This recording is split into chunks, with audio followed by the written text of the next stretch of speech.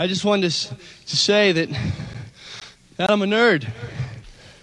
And I'm here tonight to stand up for the rights of other nerds.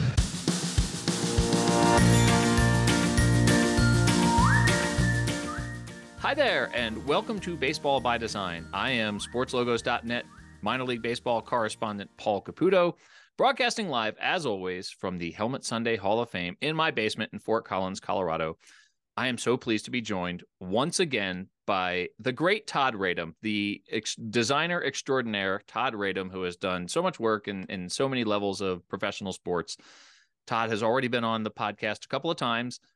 We talked about the Brooklyn Cyclones. We talked about the Wichita Wind Surge. First of all, before I get into all that, Todd, thank you for being here. How are you doing? I'm doing well, Paul. It's the holidays, the year is grinding to a halt, and I can think of no better way to close this out than to be with you. So I appreciate you having me back on. Well, it's always so much fun for me. And you're talking about at the time of this recording, which is a phrase I love to use. We are grinding 2022 into dust, and we will wave goodbye to it. This will be, I believe, the first episode of 2023. So happy New Year to everyone who's listening to this right now in real time. We have finally done away with 2022. Might be the second episode. The reason this is important is because when you were on episode 2, way back in December of 2021, we made a joke. We made a little bit of a joke. We were talking about typography, and I said, hey, on episode 58, well, let's just go. We're here. We're going to go to the tail of the tape here. I'm going to play for you the tail end of our conversation from 2021 when you and I promised that we were going to come back and talk about ligatures in 2023. When graphic designers get together, these are the things that we could discuss what our favorite ligature is. Oh, I mean, that would be going down the wormhole of the nerdiest typographical. I mean, justified columns, perhaps H and J's. Absolutely. I mean, we could just, that could be episode 58, Paul. This makes me so happy. I love these conversations. Todd, thank you so much for being so generous with your time. As always, I really love this conversation. Look forward to many more. And thanks for your great work in the world of sports-based graphic design. Paul, thank you so much. It is an honor and a pleasure to know you, my friend. I wish you good luck with this podcast. And you know where to get me. Like I said, anytime. Episode 58, we're going to do it. So that was 2021. And now that we're back in 23, Todd, for the sake of our listeners here, because not everybody necessarily is a huge typography graphic design nerd, can you explain what a ligature is? Well, there are conflicting schools of thought with this, Paul. And ligatures could be two letters that are connected together in the course of, some typesetting. But for our purposes, for you and I and our baseball friends and our sports design nerds, we're going to say that a ligature is two interlocking letters. May not be the proper definition for the real typography aficionados out there, but we are talking the St. Louis Cardinals intertwined STL. We're talking the New York Yankees classic NY, things of that nature. And sports is full of them. And I am a lover of these things, always have been. And it's a great topic to discuss. What are some interlocking letter logos that you have created? I know the first one I go to is the Brooklyn Cyclones, the interlocking BC of the Brooklyn Cyclones which we talked about on a previous episode that famously incorporated that Brooklyn Dodgers B. What are some interlocking letter logos that you've created? I'll give you two, one of which is a tough one and one of which was much easier. We'll start with the easier one. When the Washington Nationals were launched in 2005, I did a DC logo, which was worn as a cap for a couple of years, was officially designated as a secondary logo. They wore it as a sleeve patch, and a D and a C just line up perfectly. Like, the negative space, there's really, as I always say, no barrier to entry. Another one, which was a little bit more difficult, was the Milwaukee Brewers MB, which was their primary logo for several years in the tail years of the previous century. And it was also worn as their headwear mark for 1994-95, I believe. And in that case, you have got an M, which has slashing angles, and a B, and these things are not easily delivered necessarily. So these are two that you worked on at the major league level, and we just mentioned the Brooklyn Cyclones one. At the major league level, obviously there are lots and lots of interlocking letters. I'm going to throw out there, by the way, that another example of a ligature, and we'll get back to the sports logos. So a traditional ligature, like I think of in the glyph set for the font Minion Pro. Yeah. The two, if you have an F followed by a second F, the first F is slightly shorter than the second F, and they are joined. The computer does this for you now, but they are joined by a single cross stroke. And so that's an example of a ligature where it's two letters slightly different, joined physically, in as part of sort of one symbol. So that is a ligature, sort of one symbol with multiple letters. The ampersand is the letters E and T for et, which is Latin for and. So that's where ampersand comes from. So that's a little, that's, I think, something that, not everyone thinks about when they think of ligatures. Paul, I just have to applaud you for getting this in here. And as somebody who much, much earlier in my career, setting type for book covers, right? When you're or an entire book, as a matter of fact, to just, increase legibility, help the flow of the text, not only the look of it, but just, functionality of it as well. You got it. You absolutely got it. And the ampersand, which we see all the time, will also perhaps just a little tip of the cap to ellipses, three dots, dot, dot, dot. Which you can type out dot, dot, dot, but properly they're going to be a little more tightly packed in there. Right. And when you use the ellipses instead of three dots, it saves you two characters in your tweets. And so that's exactly right. Got two more characters there. Another, and this is combining my graphic design background with my French major in college. The word oeuvre, the O and the E are often linked together and sort of squished together in one glyph, as they say, one character. And that's another example of a ligature.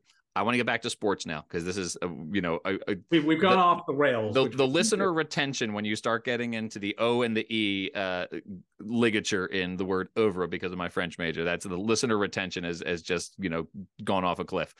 Maybe the most mysterious ligature in all of sports branding ever is the predecessor to your Washington Nationals, the Montreal Expos. Because the Montreal Expos logo is rife with mystery and interpretation, and so I know that you have written about this, you've covered this. The Montreal Expos logos. What are some different interpretations of the M, the B, the E, the different letters that might be in that word, in that logo? Well, I kind of feel like we need to cut to the chase and say exactly what it actually is. Okay. And it actually is an M. It looks like ELB, but these letters, which we'll talk about what they actually are in a second, form an M, which was at the time of its release in January of 1969. It was described as a mod M, italicized for movement or motion. And within there is an E, and there is a B, Expos, and baseball. All kinds of conspiracy theories that it contained the initials of the daughter of Edgar Bronfman, who was the first owner of the ball club, the scion to the Seagram's liquor fortune. Expos Le Baseball, a nod to Jerry Park. No, none of those things. And it is, it's Expos Baseball. But, this thing was the source of great mystery and conjecture on my part when I was a young kid looking at this thing when it was still fairly new. It retains its charm, even though it hasn't been utilized on the field of play in a Major League Baseball game since October 2004, amazingly. And it's just one of these cool logos that the more you look at it, the more you look into it, and it was never really intended to be that. Well, I love that you're putting all the conspiracies to bed here. I wish it were that simple with every conspiracy to just say, no, that's wrong. Here's what it actually is. Has it actually not been worn? Have the Nationals not done like a throwback night or anything like that? Or is it? Yes. The Nationals did a throwback. I think it was in 2018 or 2019. Okay. And, listen, I mean, it's been a while since the Expos were taken out of Montreal and moved to our nation's capital. And the wounds are still kind of raw for some people. And on the one hand, it looked awesome. I mean, Max Scherzer pitched in that game, full powder blue Expos uniform with the pinwheel cap. Looked unbelievable. It was so great to see it back on the field of play. But for those Expos fans that we know, and everybody knows somebody, or I certainly do, and it was a little rubbing salt in the wounds. It was not received very well. What's your feeling on that when, say, the Carolina Hurricanes do the Hartford Whalers? I don't have the Avalanche ever done the Quebec Nordiques? But the Avalanche, in their reverse retro jerseys, kind of pay homage to the Nordiques. I think it depends on how long a period of time you're talking about and what the circumstances were of that team having been moved, which are generally speaking, as you know, not ever very good, right? I mean, the Seattle Supersonics are still mourned after all these years, having moved to Oklahoma City, where they're now the Oklahoma City Thunder. Baseball doesn't have a lot of recent examples of it because prior to the Expos moving to Washington, the last franchise shift took place in 1972 when the Washington Senators moved to Texas. So, there aren't going to be as many people who would necessarily object to the Rangers throwing back to the Senators, right? But I mean, the Hartford Whalers being kind of a regular part of the Carolina Hurricanes rubbed pretty nasty in Connecticut. I will tell you that, having previously lived pretty close to Connecticut, a couple of miles away, people were not happy about it. So I think at this point in time, if we honor the St. Louis Browns, who moved from Missouri back in 1953, I think it's okay. Expos, maybe not so much. Does that Hartford Whalers logo with the W and then you said negative space earlier. I'm on a little bit of a campaign because negative space just feels so pessimistic to me. I'm on a campaign to get designers to use the term counterform instead of negative space here. Ooh, so, I like it. Counterform. Yeah. So does the W of the Whalers logo with the counterform H, does that count as a ligature in your mind? No, because they're not connected. And you and I are on a Zoom, and if you look behind me on the wall directly behind me, you will see a 1979 original Hartford Whalers logo sheet, a logo slick autographed by the artist Peter Good, who created something of lasting value that is universally beloved. But I don't believe they are connected. Whereas again, the classic example of the New York Yankees NY, where these things are locked up, that qualifies for what we're talking about today, I believe. I had the pleasure of interviewing Peter Good for a sportslogos.net article about that Hartford Whalers logo. That was a real treat. All right, well, so we're gonna come full circle here. We'll keep talking about ligatures outside of the ones that you've created, and let's look at Major League Baseball, because I have some examples that I like from minor league baseball. But in Major League Baseball, there are more than a few examples of these. It's a design trope, I guess you could say. I hope that's not a negative word, because I don't think it's a negative thing. But the interlocking letter is kind of a standard design practice in terms of creating logos. What are the ones that you feel have done it successfully? Are there ones where you feel like they tried and maybe the letters either didn't work or they maybe didn't execute it successfully? Understanding that, I'm not asking you to talk negatively about another designer's work, but if there are some out there that you feel like you might adjust in some way at the major league level, I'd be curious to know. Yeah, I'm going to just start to riff on the ones that are successful and why they are successful. Okay. So if we look at the Chicago White Sox, that's three letters right there. They all kind of fit together harmoniously. It reads well. The San Diego Padres, the San Francisco Giants, two teams whose interlocking letters look remarkably similar in the 1980s and 90s when they did not have serifs, really. They had flat serifs, nothing spiky, nothing particularly weird. Those are both successful because, again, those letters in both cases really, they're incredibly legible. Let's put it that way. The St. Louis Cardinals STL, which I had mentioned before, also used pretty similarly by the St. Louis Browns back in. We could have that throwback game, Paul. The Orioles who have thrown back to the Browns. But even though it's three letters, the T is de-emphasized in terms of the scale. So that works pretty well.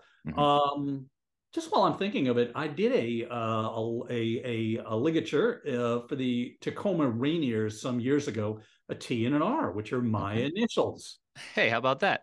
That's like I want to get myself a Peoria Chiefs hat because, PC, my initials. And those are two letters that would lock up together. In terms of unsuccessful ones, kind of hard pressed to, off the top of my head, think of too many examples of that without really, really digging deep.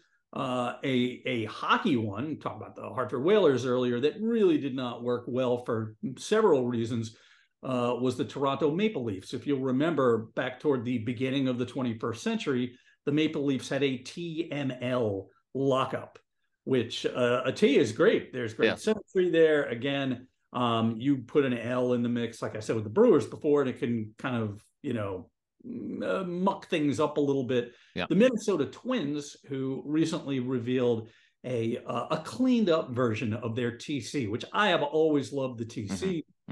Twin Cities, I love the idea of it. I love the execution of it. It's quite simple now. It's almost a little too simple. It's lost some of its charm. It's a little flat to me these days. You mentioned the letter L.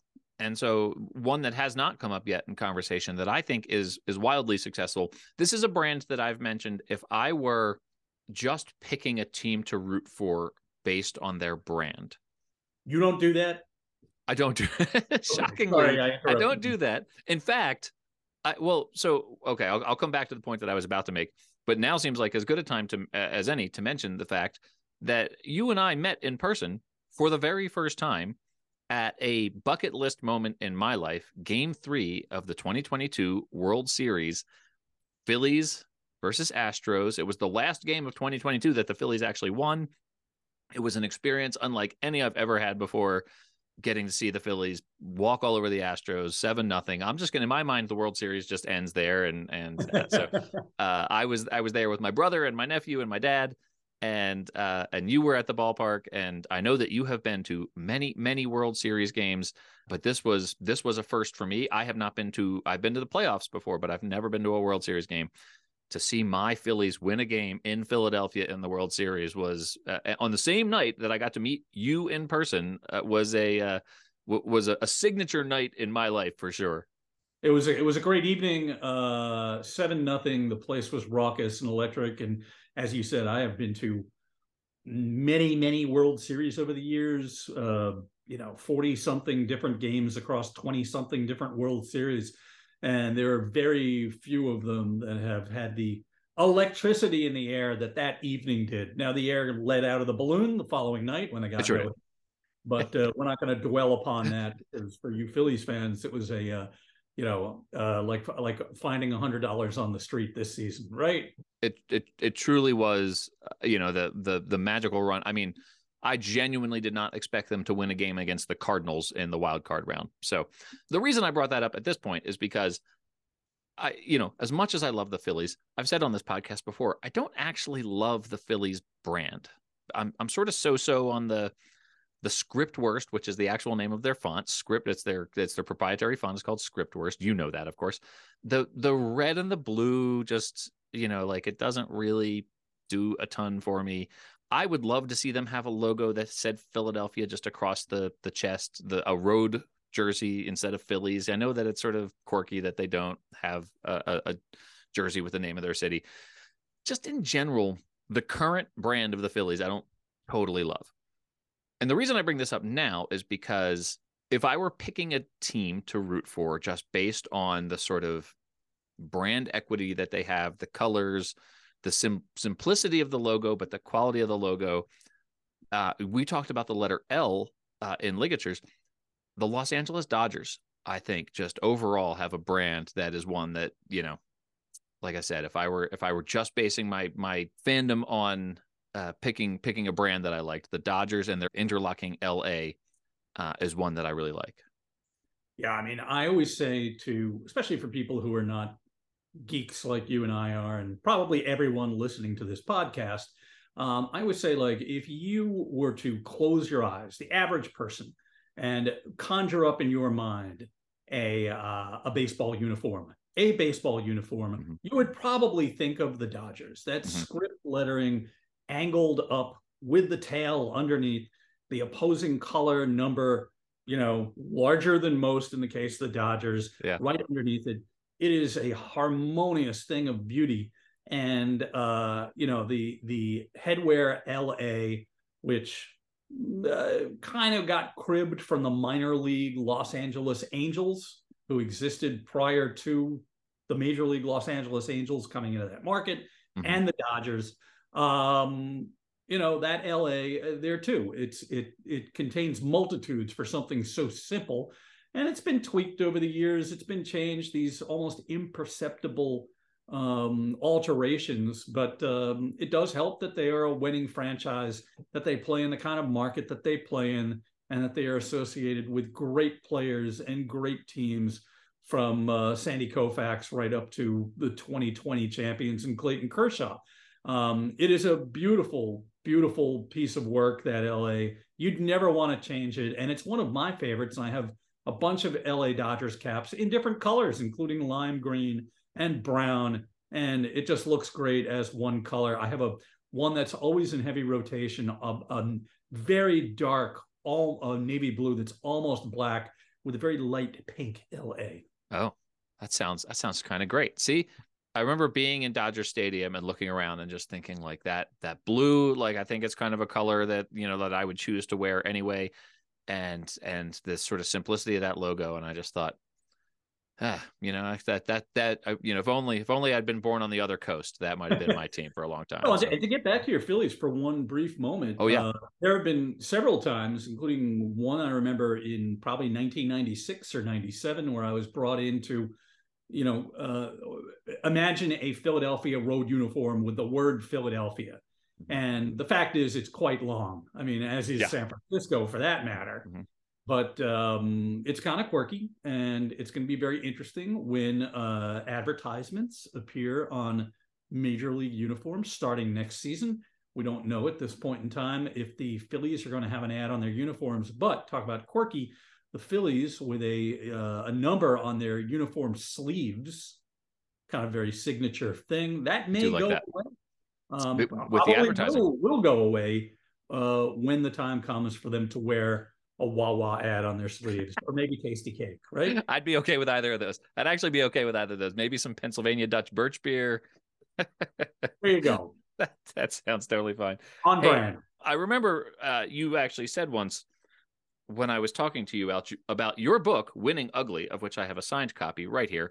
This book is about, it's a really fun read. It's about some of the misadventures of Major League Baseball uniforms over the course of the years. I pointed out once that you had included a maroon Phillies jersey in there with a zipper front that was sort of one of the I think that might have been the only mention of the Phillies in the book. And you said, well, it's because, the Phillies have really done a pretty good job with their branding over the years. So maybe, at least their uniforms, this might be sort of splitting hairs here, but I feel like they've done a better job with their uniforms than they have with their logos, if that makes sense. Well, it's kind of, I think back to having designed that first Washington Nationals logo back in when the Expos moved. Always, everything comes back to the Expos. Yeah. And you say to yourself, what is a national? And in the case of the Phillies, what is a Philly? How do you depict a Philly or the Philadelphia Phillies? Mm-hmm. If you are arbitrarily the Detroit Tigers, you have a little something to lean back on, right? If you are the Boston Red Sox, you can have two Red Sox. In the case of the Phillies, they have traditionally gone for Philadelphia-based imagery. And let's face it, you can't go wrong with a Liberty Bell in any case. They had a very charming 1980s cartoon of Independence Hall back in the day. And they even had the statue of William Penn that is atop City Hall in Philly at one time, the highest structure in the city, playing baseball, right? So it's always been Philly-centric. And then, of course, there's that wonderful swirly P, which I think is a really elegant piece of modern design. Team launched it late in 1969, going into the 1970 season when they were contemplating moving to what was eventually Veterans Stadium.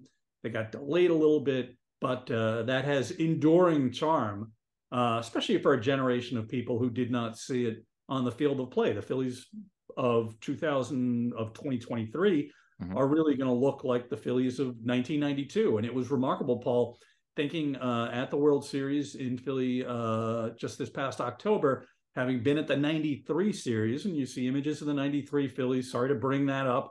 But same result, basically. Same look. It's the same look. And maybe that's not a bad thing. Yeah. Well, the brand equity that they have is one thing. And like I said, the uniforms, I think the uniforms are good.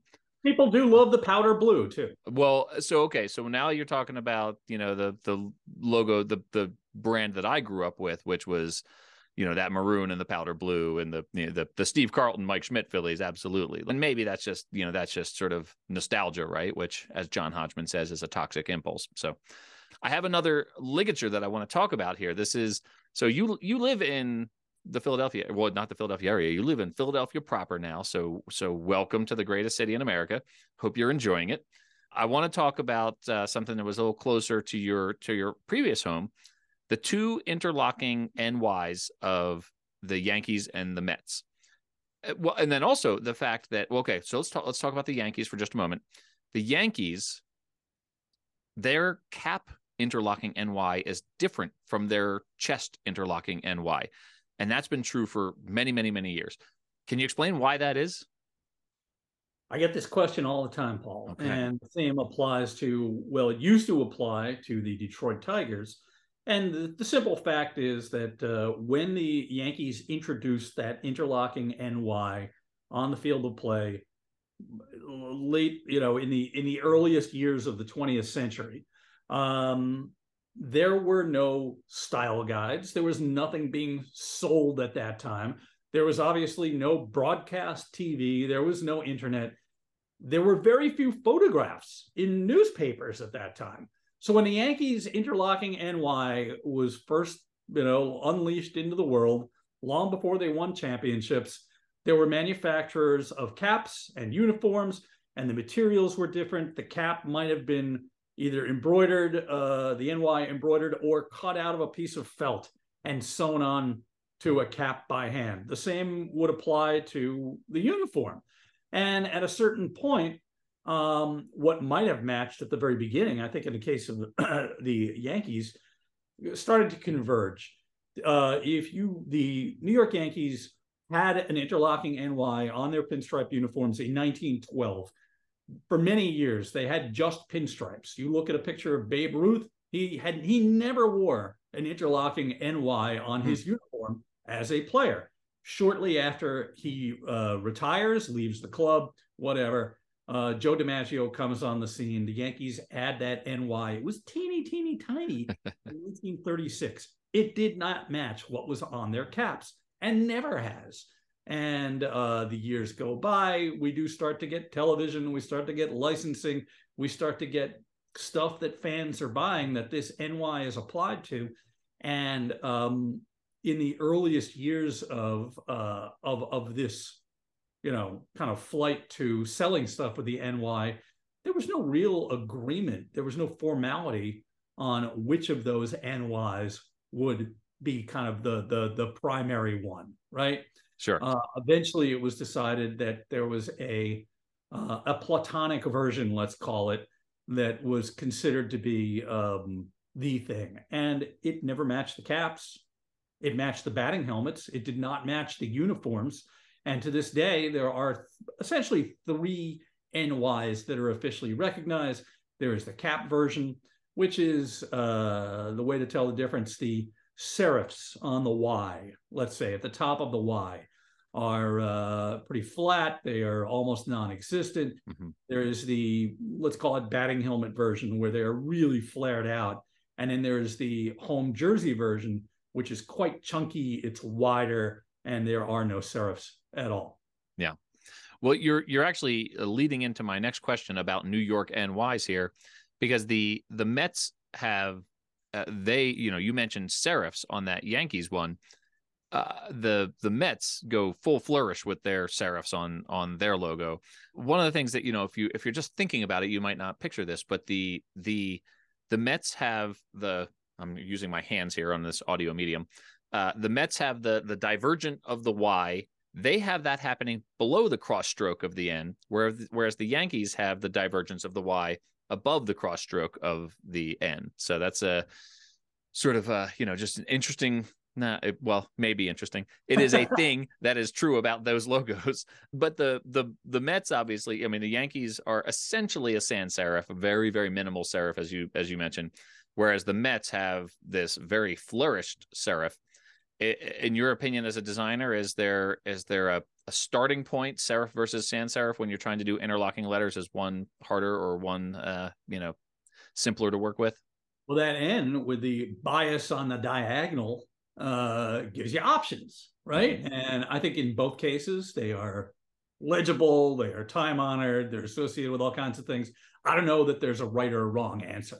And of course, you led me right into the fact that the Mets cribbed their NY quite intentionally from the New York Giants, now the San Francisco Giants, who wore a version of that starting in, I believe, 1909. Yeah. So, that too, that evolved over the years. The Mets come into existence as a new expansion team, 1962. They take the NY and the color orange from the New York Giants. They take the royal blue from the Brooklyn Dodgers, and they make it into this wonderful amalgam, which is their own. And I love the Mets NY. I love the colors. They are the colors of the city of New York. Was never a fan of the black mucking things up in that case, or outlines in the case of the NY. Wasn't necessarily needed. One thing that I would also be remiss not to add, one more thing, would be the fact that the Yankees NY was utilized by the New York Knicks for many years on their warm-ups and on their shorts. You could see the New York Knicks with the Yankees NY on their shorts well into the 1980s. And I don't have a smoking gun on why it was removed, but I'm sure that the thread of litigation or some cease and desist thing, even if it might have been grandfathered in, said to the NBA, maybe we should just move along and do our own thing. So that story about the Knicks is actually really, really interesting. I wonder how many instances there are of logos crossing sports like that, even within the same city. I don't think I've ever heard of that. That's kind of fascinating. The Golden State Warriors, when they were the San Francisco Warriors, wore the Giants SF, I believe, on their shorts as well, and certainly on their warm-ups.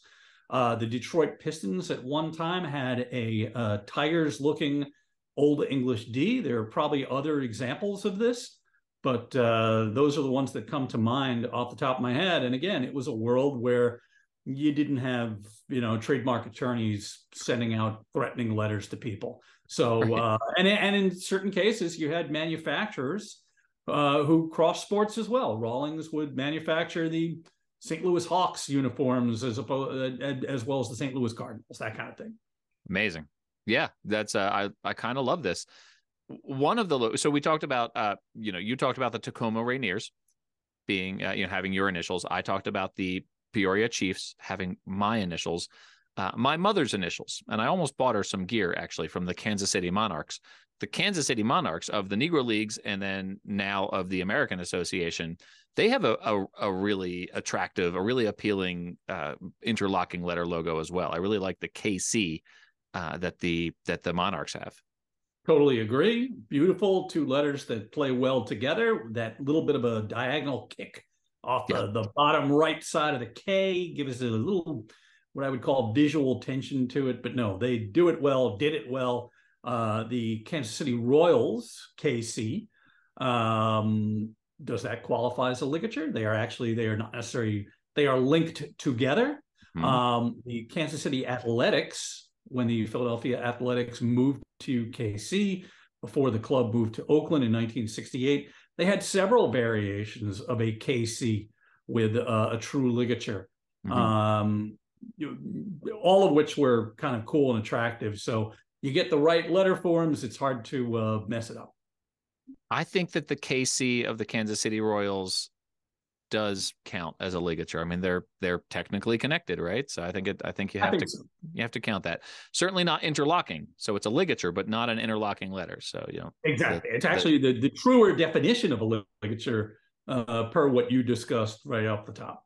Absolutely. Yeah. And that's what I thought we were going to spend this whole episode talking about, was the true typographic ligatures. And we were just going to bring our favorite fonts and talk about all the glyphs in those fonts, with connected letters. And here we ended up talking about sports logos the whole time instead. So, So Todd, you agreed to do this episode way back, like I said, in December of 2021, and here we are, episode 58, talking about our favorite ligatures. We spent the whole episode talking about our favorite ligatures.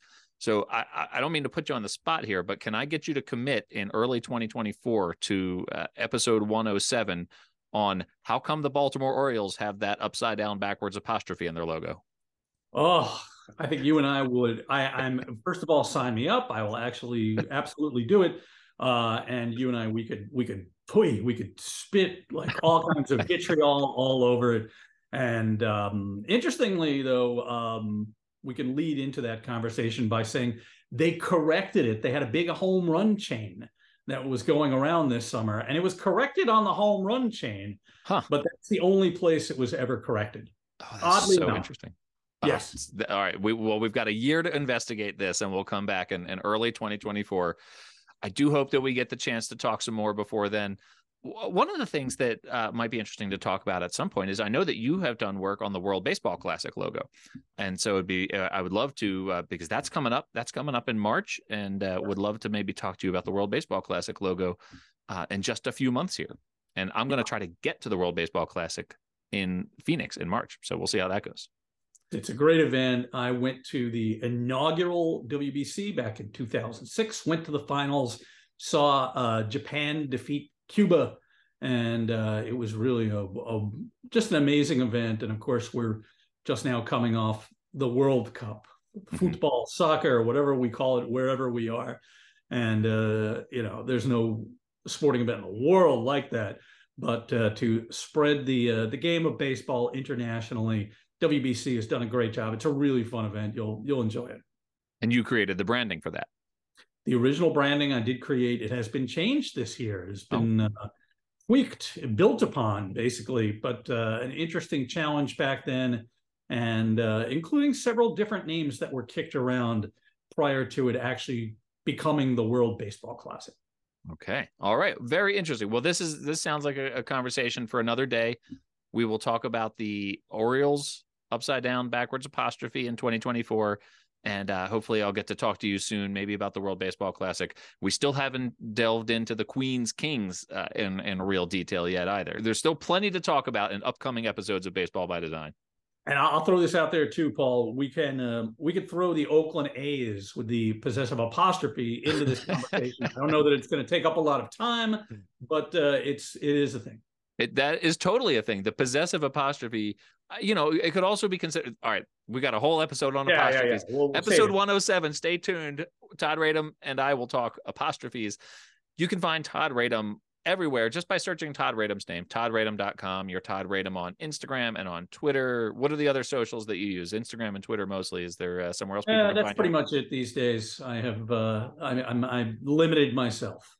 All right. Well, assuming Twitter still exists when this episode drops, you can find Todd there. You can find Todd and all of his awesome work, and a blog post that I will link to when this goes live on Twitter about Interlocked. What is the title here? Interlocked, Intertwined, Interesting. On September 19, 2017, you wrote that, and it has a lot of what we were talking about here with interlocking logos. Todd, thank you again for coming on the podcast. It's always so much fun to talk to you. Who knew we could talk for 45 minutes about ligatures, but we did it. I knew it. Great to see you again, Paul. As always, I appreciate you having me on, and I'm looking forward to that next conversation.